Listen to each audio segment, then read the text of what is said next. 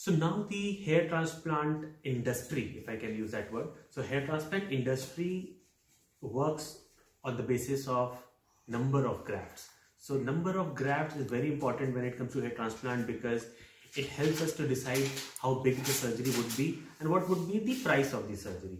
So number of grafts or how many number of grafts a person needs is a hot question.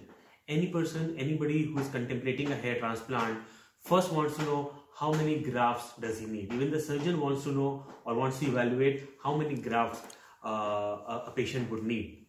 Unfortunately, there's a lot of discrepancy between doctor to doctors, clinic to clinic about graft number evaluation or graft number estimation, and that creates a lot of confusion in the patient's mind that X clinic told me 2500 grafts, Y clinic told me 3000 grafts, Z clinic told me 4000 grafts. So why is there so much variation? Well, there should not be actually so much variation. 5% variation is acceptable. That depends on your the doctor's own medical judgment.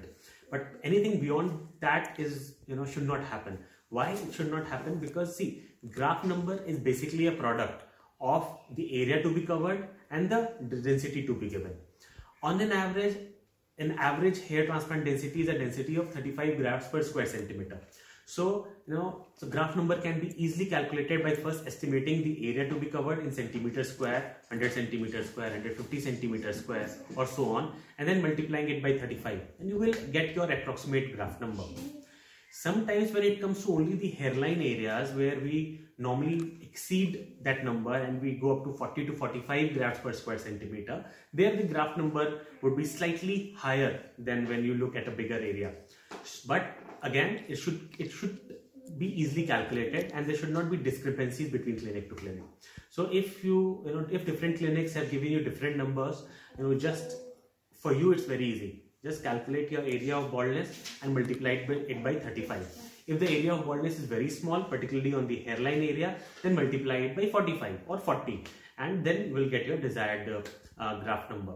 So calculation of the required grafts is not a rocket science. It's pretty easy. At Medlinks, we routinely calculate the area to be covered and then use this mathematical formula to arrive at the correct graft number.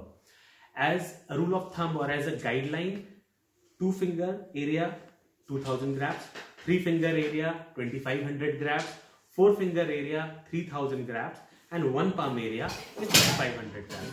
That is very easy for a rough calculation. It can be done at your home as well.